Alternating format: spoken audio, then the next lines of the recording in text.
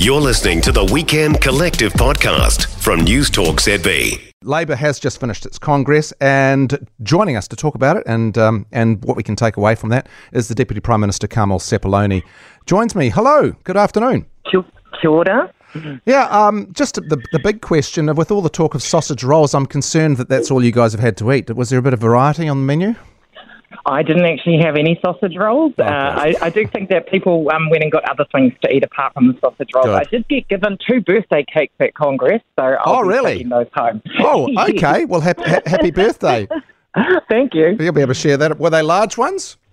One's large, so they're going to have to be shared around. Good stuff. Now, what is the goal of the Congress, do you think, an event like this? Is it really just for Labour Party faithful, or is there something that New Zealanders can take from it?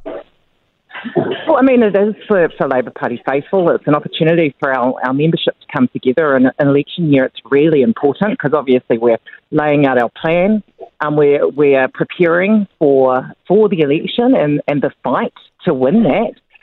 So, it's an opportunity for us to get our membership base really enthusiastic and also to put some messages out to the public about what we stand for and what we will do if we're re-elected.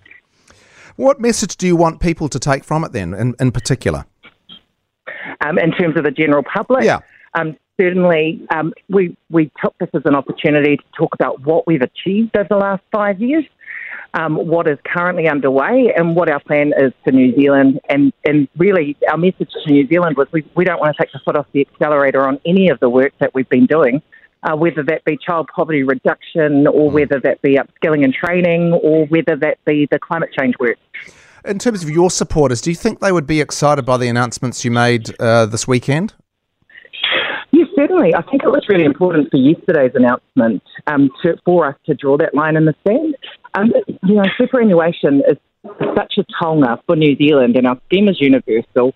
It is simple, and it is something that New Zealanders expect. So it's important that we highlight that we have no plans at all to get rid of it, because there are other political parties who do have policies currently to lift the age of eligibility, perhaps stop the government contribution, perhaps get rid of the winter energy payment, and also, there is a history of national stopping contributions to the super fund.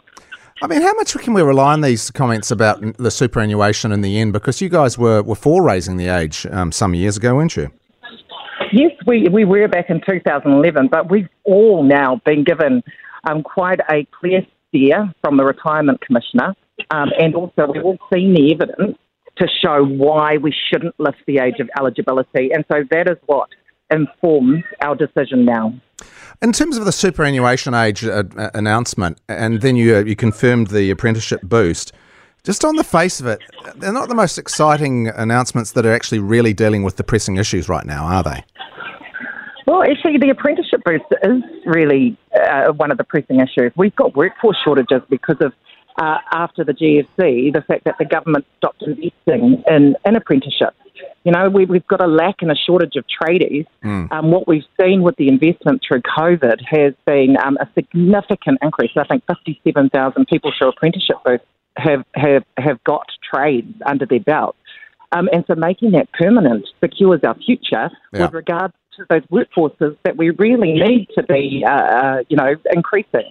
I guess I was thinking in terms of, the pressing issues on, inflation and crime and education, etc. And Chris Hipkins, I think, in his stand-up indicated that the manifesto is coming soon. What's soon? Well, it'll be before the next election, obviously, but don't forget I was hoping you could narrow that down a little bit.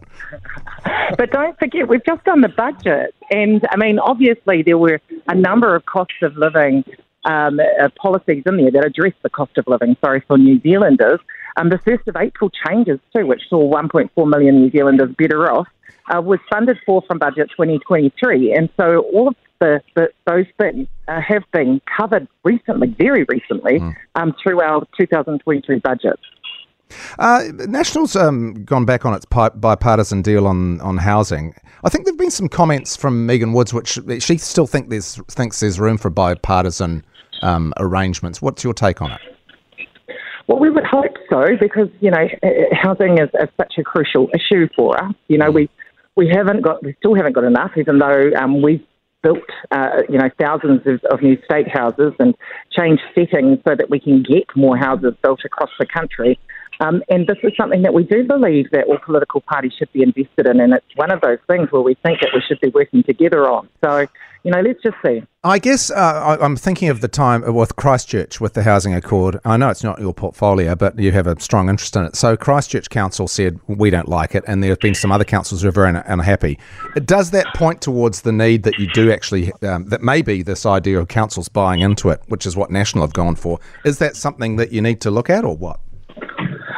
Look, I wouldn't want to speculate too much on the housing side of things. I think that really is a specific question for the Minister for Housing, and I certainly haven't had a conversation with you recently about it. Lucky last question then. The last poll was not the greatest, I guess, which showed that National Act could govern themselves. What are you going to do to sort of change the trend of the polls? You've got 4.5 months. Well, firstly, the idea of a National Act government, I think, is a pretty scary proposition for New Zealand, and I think that over the course of this year, as more of the National Act policies come to light, hopefully they come to light so that New Zealanders can see what they actually are offering.